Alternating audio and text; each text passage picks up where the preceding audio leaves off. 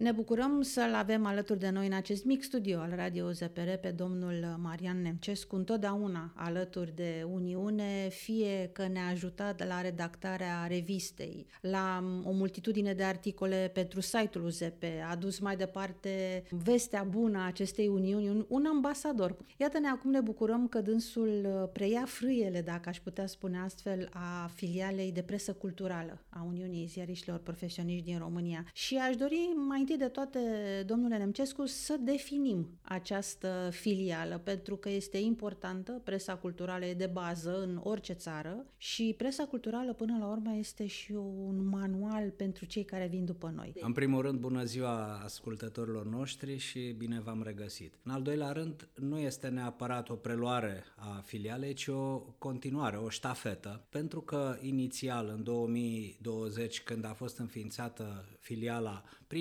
cu înțelegere cu colegul Adrian Suciu și domnul regretatul președinte Doru Glăvan, am hotărât atunci că Suciu e mai tânăr și să poată să preia el responsabilitatea principală. Ulterior, el a constatat că are și mult de serviciu, mai are ani mulți de lucru, eu fiind, să zicem, mai în temă cu pensia, și am făcut un schimb de ștafetă temporar, având în vedere că nu suntem nimeni dintre noi veșnici, nici pe funcții, nici pe filiale. Această filială s-a născut dintr-o provocare. Trebuie să recunosc, a fost și o inițiativă a domnului Glăvan și o dorință a noastră de a reuni cât mai multe publicații culturale. Scopul nostru inițial a fost să, dacă s-ar putea, toate publicațiile culturale și plecând de la un fapt simplu, acordarea egidelor Uniunii Ziariștilor către o serie de publicații nou venite, o serie de publicații consacrate. Sigur că această problemă a egidelor a rămas în discuție și este unul dintre obiectivele mele de perspectivă, dar a rămas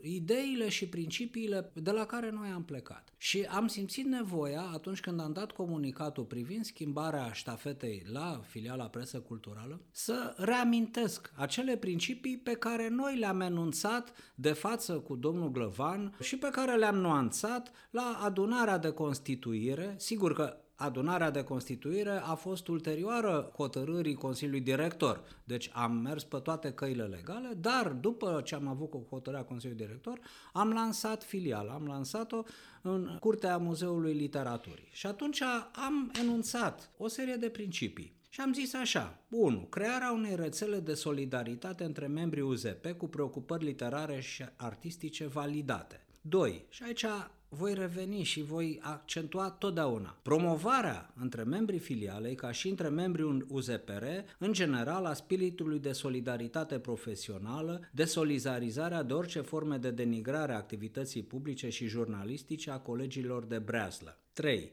Constituirea unei rezistențe în fața procesului evident de degradare a limbii române. 4. Diseminarea mesajelor oficiale ale Uniunii în rândul membrilor filiale. Și 5. Atragerea de noi membri. Am plecat de la 22 de membri, acum suntem 37, poate suntem singura filială din țară cu membri din toată țara. Revistele nu sunt numai din București, avem 3 reviste importante în București care sunt incorpore membri ai Filialei Presă Culturală. Mă refer la Astralis, Eminesciana și Convorbiri literare artistice, iar din țară avem câteva redacții importante, în special revista Tribuna de la Cluj și redactori de la televiziune, de la radio. Avem și cei mai mulți membri ai Uniunii validați, care sunt de alte profesii sau cu alte preocupări decât stricte de scris, respectiv sunt artiști plastici, graficieni, muzicanți, artiști consacrați și actori. Pentru că aceste acțiuni pe care le facem noi înseamnă și atragerea astfel de oameni care de altfel sunt încadrați, deci au norma de bază în unități de cultură și actoria și activitățile sunt suplimentare. Sigur că bilanțul a fost bogat, oamenii au fost mulțumiți. Am primit, de pildă, de la o colegă care lucrează la Radio Vocea Speranței,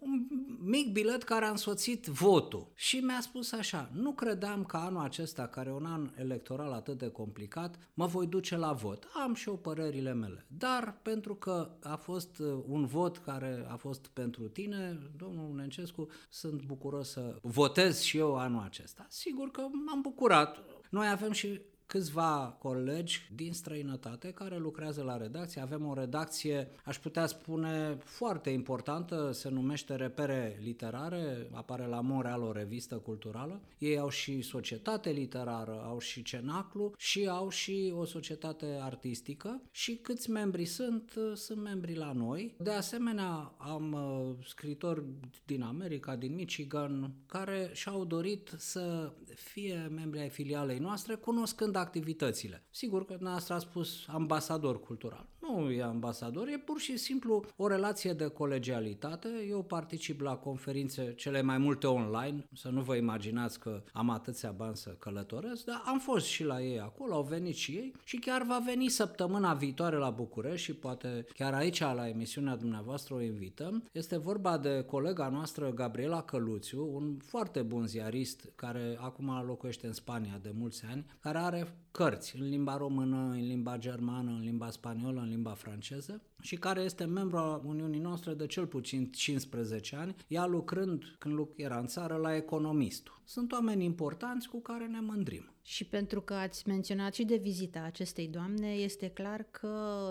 va fi un an bogat, deci să ne așteptăm la multiple activități din partea filialei dumneavoastră. Păi numai luna asta, ca să fie și ca un fel de invitație și vă invit să participați și pe dumneavoastră și pe cei care ne ascultă. Prima activitate va fi pe 15 martie la ora 15, ușor de ținut minte, la Muzeul Literaturii de lângă Biserica Albă, împreună cu colega mea Camelia Pantazi, lansăm fiecare câte o carte. Sunt rodul activităților noastre publicistice din ultimii 5 ani la revista Astralis. Ea publică editoriale culturale, vizite de expoziții și mai puțin interviuri, deci toate genurile jurnalistice ale presei culturale, iar eu public editorialele mele filozofice. Coperta este realizată de graficianul Valentin Tănase și vor vorbi domnul Șerban Cionov, domnul Mihai Milca, doi critici literari cunoscuți, doamna Ana Dobre și domnul Lucian Gruia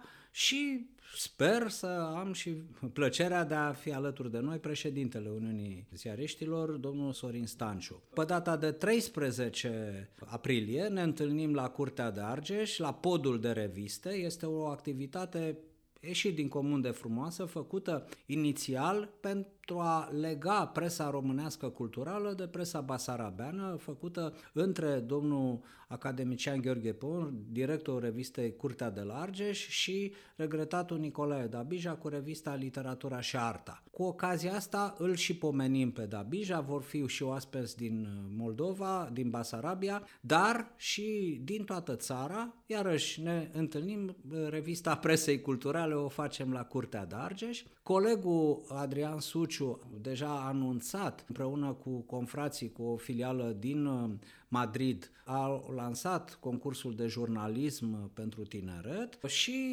dacă mă gândesc bine, avem certitudinea că anul acesta ne vor vizita filiala din Canada, filiala din America și, cum v-am zis, din Spania, doamna Căluțiu, așa încât ținem legătura. La începutul acestui mic interviu, eu mi-aș dori să vorbim câteva ore dacă am avea cine să ne asculte cu pasiune. Ați subliniat un lucru foarte important pe care eu îl amintesc mai tot timpul când am interviuri sau reportaje. Este unul din cele 5 puncte atât de importante în filiala dumneavoastră. Este vorba de limba română.